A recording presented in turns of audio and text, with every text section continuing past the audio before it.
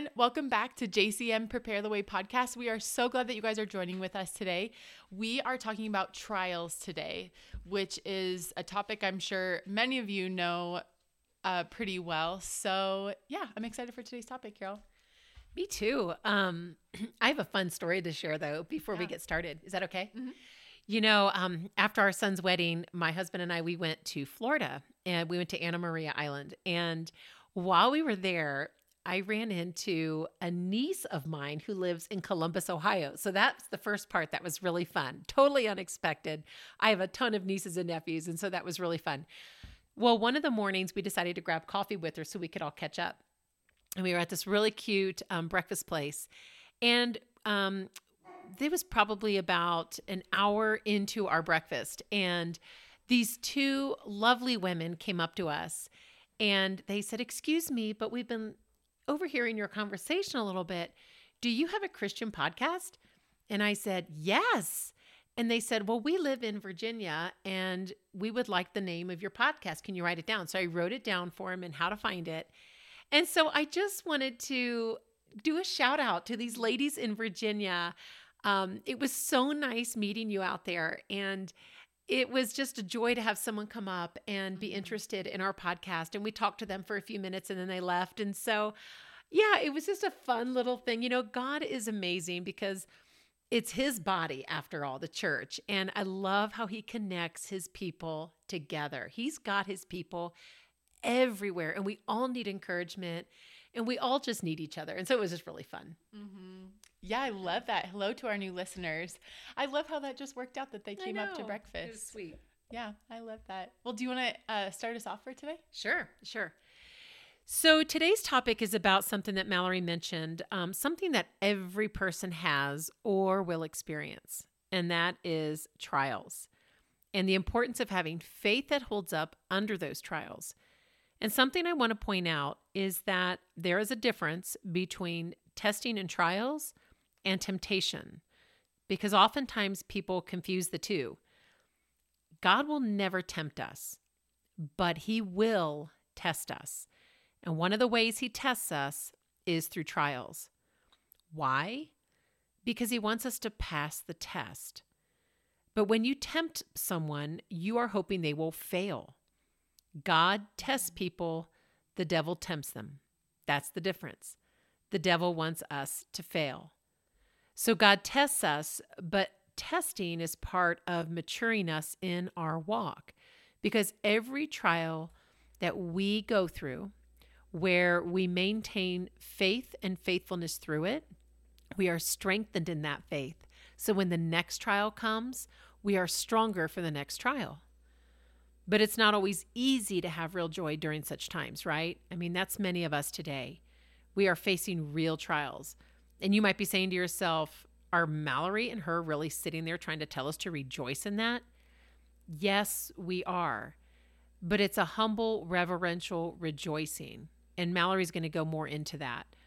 Because when we go through trials, we have an understanding that God's powerful work is at work in our life. Believe me, I have my own trials. My family members are in the midst of their own fiery trials. But the Bible says that our faith is tested and tried as by fire. It says the Lord tries the righteous. Yes, in case no one ever told you, the Christian life is full of trials and afflictions. In fact, it says many are the afflictions of the righteous, but the Lord delivers him out of them all. So I just want to say that as Christians, we are going to experience many afflictions and anguish of heart. We're going to experience many tears. I have had many deep nights of the soul of anguish. You know, Paul shares about his trials extensively. And in the book of Hebrews, we read about Christians in great fights of affliction. You know, some are tortured and mockings and scourgings and chains and on and on and on. And maybe that's one of you listening right now. You feel like you're in your own fiery trial and you're on the very brink of maybe even despair. Well, we want to encourage you. The Lord has a purpose in mind for that trial. And it is beyond our human thinking that he would even let us endure such things, but he does have a purpose. Yeah, absolutely, Carol. And, I would even say too that we're in a time where, if you guys haven't noticed, there's this false gospel that's weaved its way through the churches and through the bride of Christ. And if you guys have heard this term, it's called the prosperity gospel. And part of this gospel is telling us that if we're facing trials, that we're doing something wrong, that we're not doing something right. But actually, like Carol was saying, the closer we look at scripture, the more we realize that the discipline, the trials, the tribulations, they're actually part of God's loving and sanctifying plan for our life. I mean, even think of the life of Job. Do you guys remember that story? He experienced so much suffering in his life. If you haven't read that story, I encourage you to go back. I don't know if anyone besides Jesus went through as much suffering. He went through so much. And what happens in that story is that Satan, he comes to accuse Job in front of the Lord. And so God responds and says to Satan, when he accuses him, says about Job that no one else on earth is like him. He's a man of perfect integrity who fears God and turns away from evil. And when we know, Satan is the accuser of the brethren, and he tells God that Job only serves him just because God has blessed him. And so because of this, God allows Satan to take everything that Job owns. Well, why would you say that God allows this? Well, he allowed it to give Job the opportunity to be able to show his allegiance and the fear of the Lord no matter what his circumstances are. And I think it's important to note in this situation that God is the one who's in control. God was the one who allowed Satan to tempt him, but God is the one who's on his throne, and Satan has to approach God. And God says to Satan, when Satan asked to tempt Job, God says, "Very well, everything he owns is in your power. However, do not lay a hand on Job himself." And that's in Job 1:12. And so we see that Satan has boundaries. And where is God? Well, he's on earth. He's on his throne, like we said. And so it's so important to remember that even when we go through trials, that God, he is the one in control. He sees everything. He knows everything. And Satan has boundaries. He has his limits that he cannot cross. And so Job goes through extreme trials and tribulation. And we see that Job, he loses his wealth. He loses all of his children. He loses his health. He loses his status. In the midst of it, his relationships with his wife and his friends, they're not as stable as he thought because they're not even supporting him through this. But Job stayed so faithful and did not curse God because of it. And even his wife tempted him and says to him at one point, "Why don't you just curse God and die?" And this was his wife. But this is how Job responds to the trauma and trials. And this is one of my favorite verses in the Bible. When I go through trials, I just love this verse. He said, "But he," meaning God, "knows the way that I take. When he has tested me, I shall come forth as gold." And I just love that verse. This is so key, you guys, that God will test us, like Carol was saying. He will allow that. And it totally flips that prosperity gospel on the head that we were talking about.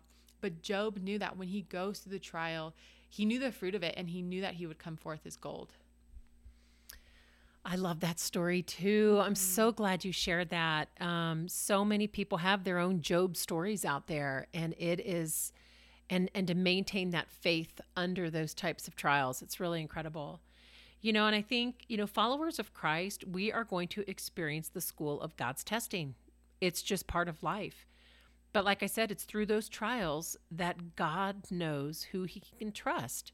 Who are the ones that are going to stay faithful to him even when it gets really hard? That's why Paul could say in 2 Timothy, I have fought the good fight. I have finished the race. I have kept the faith. Finally, there is laid up for me the crown of righteousness, which the Lord, the righteous judge, will give to me on that day, and not to me only, but to all who have loved his appearing. Paul, you're talking about someone, 2 Corinthians tells us, he endured beatings, imprisonment. He was in death often. He was scourged 5 times, 39 stripes each time. I mean, that's huge.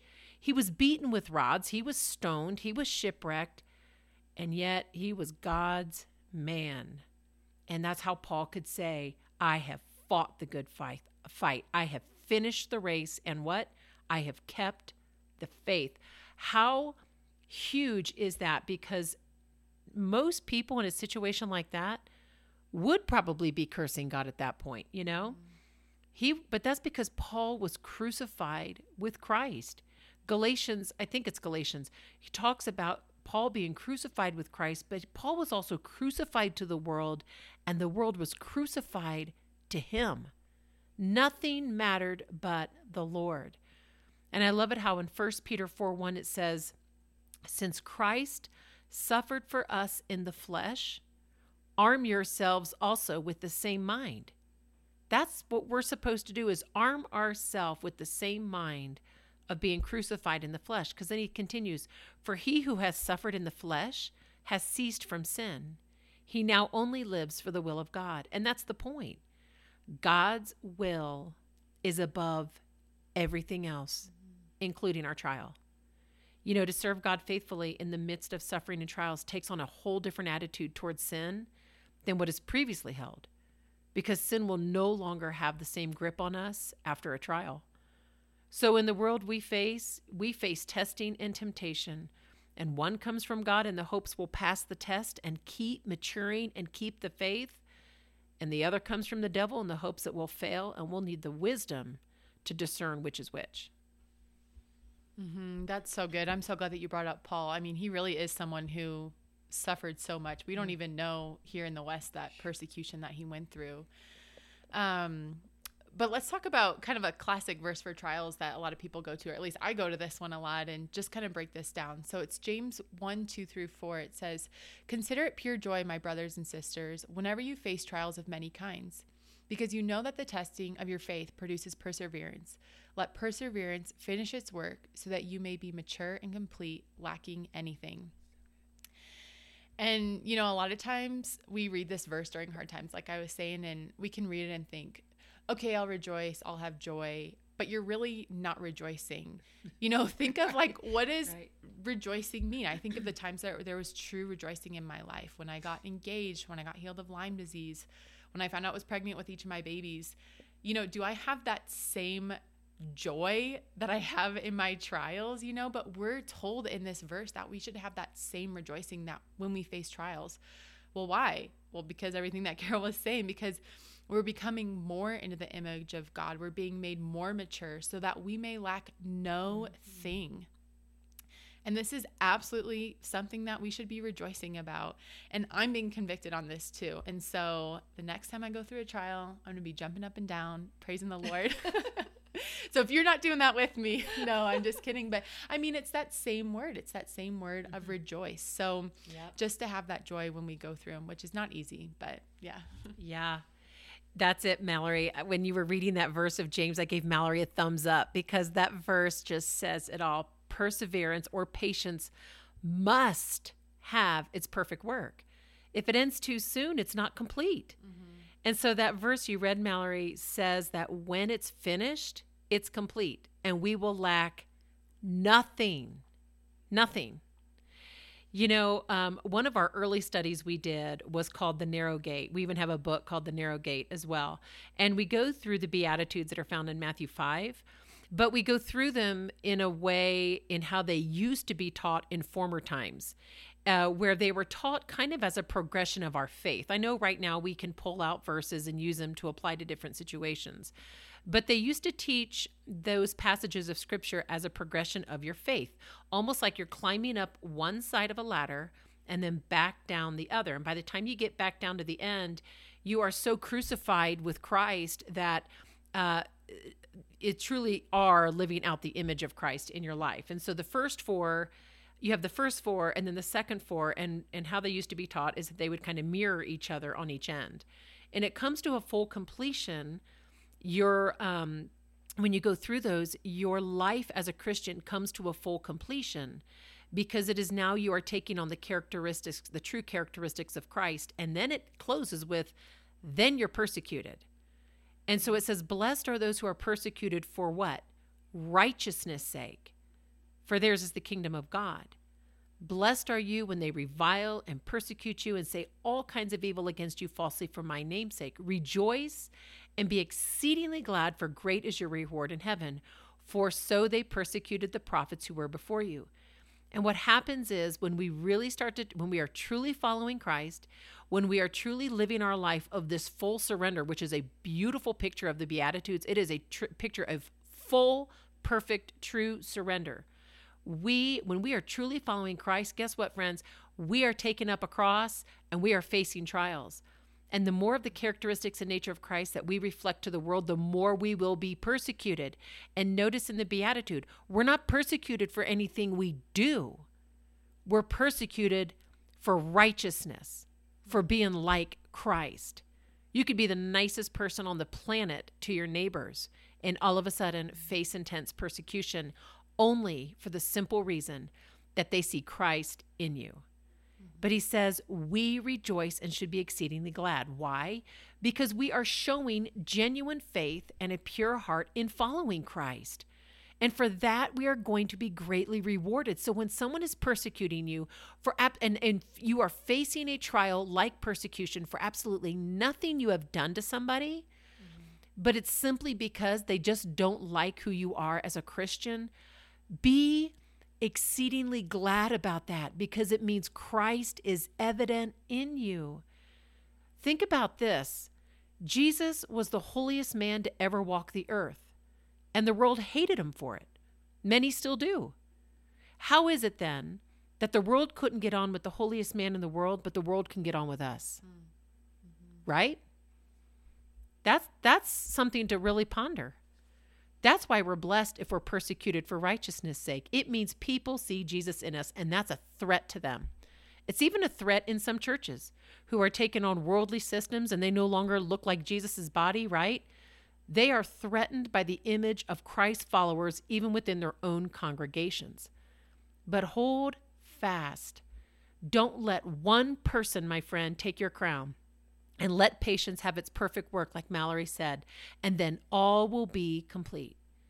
Keep in mind, the more we continue to grow and mature, the more trials and testing we're going to face, because God's not going to let us stay there. He's going to keep us moving. He's going to keep us maturing. He is likely to test us and try us our whole Christian life. And each test proves the genuineness of our faith. And there is, I'm in the middle of reading, studying 1 Peter. I'm kind of camped out there. But this is one of my verses. I love this verse from years ago, but it's 1 Peter 1, 6-9. In this you greatly rejoice, though now for a little while, if need be, you have been grieved by various trials, that the genuineness of your faith, being much more precious than gold that perishes, though it is tested by fire, may be found to praise, honor, and glory at the revelation of Jesus Christ, whom having not seen, you love. Though now you do not see him, yet believing, you rejoice with joy inexpressible and full of glory, receiving the end of your faith, the salvation of your souls. I just love that whole passage, because if you can bear up and endure under a trial, because he's testing the genuineness of our faith, which is more precious than anything else. If we can bear up, even having never met Jesus yet, but yet we love him, how great is our reward going to be for that, Mallory? Mm-hmm. Yeah, that's so good. I'm so glad that you touched on that. And, I was just reminded too of in Acts, I think it talks about the disciples when they went out together and they were persecuted and they came back rejoicing because they were counted worthy of persecution. Mm-hmm. And I think that's so good to remember when going through trials, just the joy of the Lord. And I think you really hit on that so much. I think I'll transition here a little bit. Sometimes it's confusing, is this my flesh or is this spiritual warfare? And, just to talk about that a little bit, there's this one story. There's this guy, in Colorado Springs, and he's a speaker. His name is John Bevere. And he was once telling this story where he had something in his life that he was really wanting to get rid of. I think it was anger or something like that. And he says that he goes outside and he just starts praying this anger away. And he says, in the name of Jesus, I cast out anger. In the name of Jesus, I cast out anger. And he just said the Lord so sweetly spoke to him and said, son, you can't cast out flesh. You can't cast out flesh. You can only crucify it. And I just thought this story was so powerful. It was one of those stories that just cut me, because I'm like, oh, that's so true.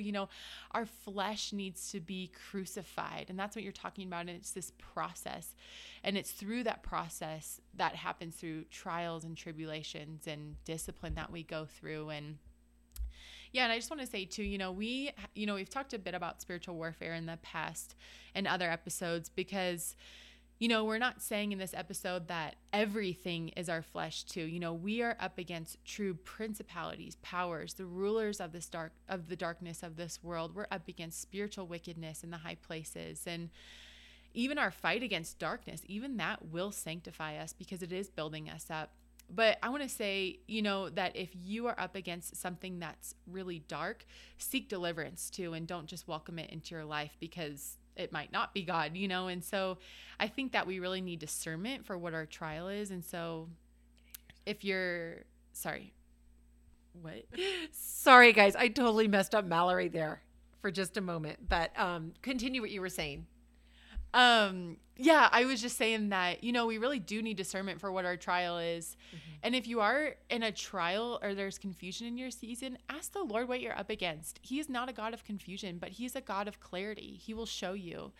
And I love this verse. It's John 16:13. It says, the Spirit of truth will lead you into all truth. So ask the Lord, God, what is this trial? What's going on? Am I up against dark things? Is this my flesh?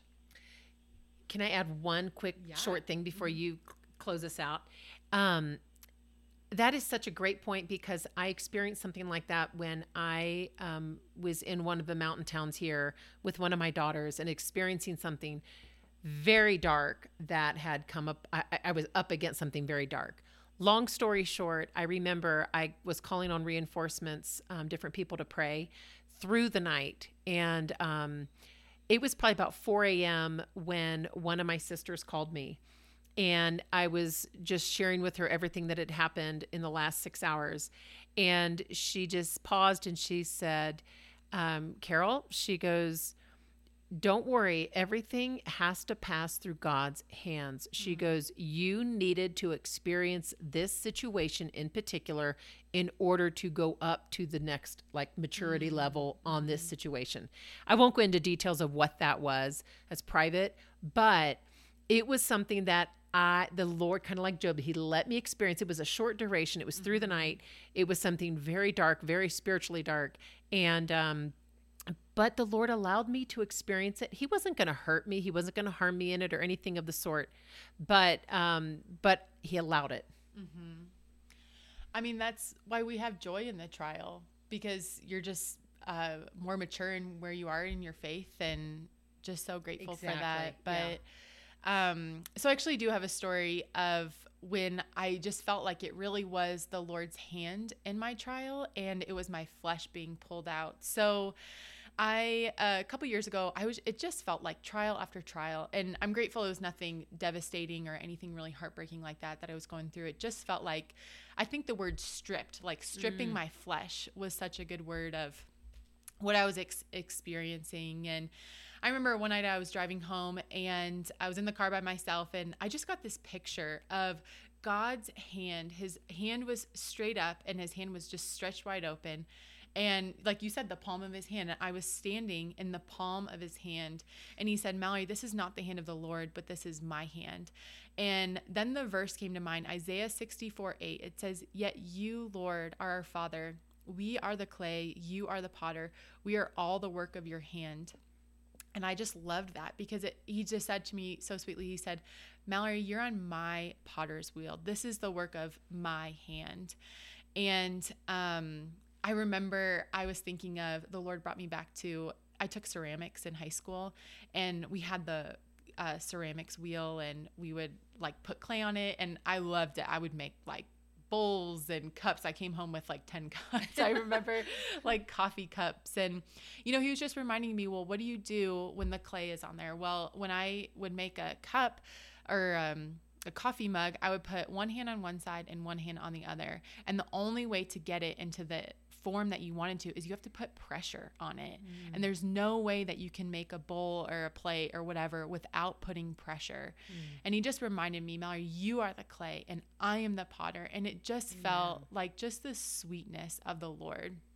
And so because of this, and then I just wanted to finish that. So then I was in the car, and then I come home, and my husband, he said, Mallory, I was praying for you, and Isaiah 64:8 came to mind right as I was coming home, and I was in the car, and he just had that same verse for me. I love it. It was just so, so sweet.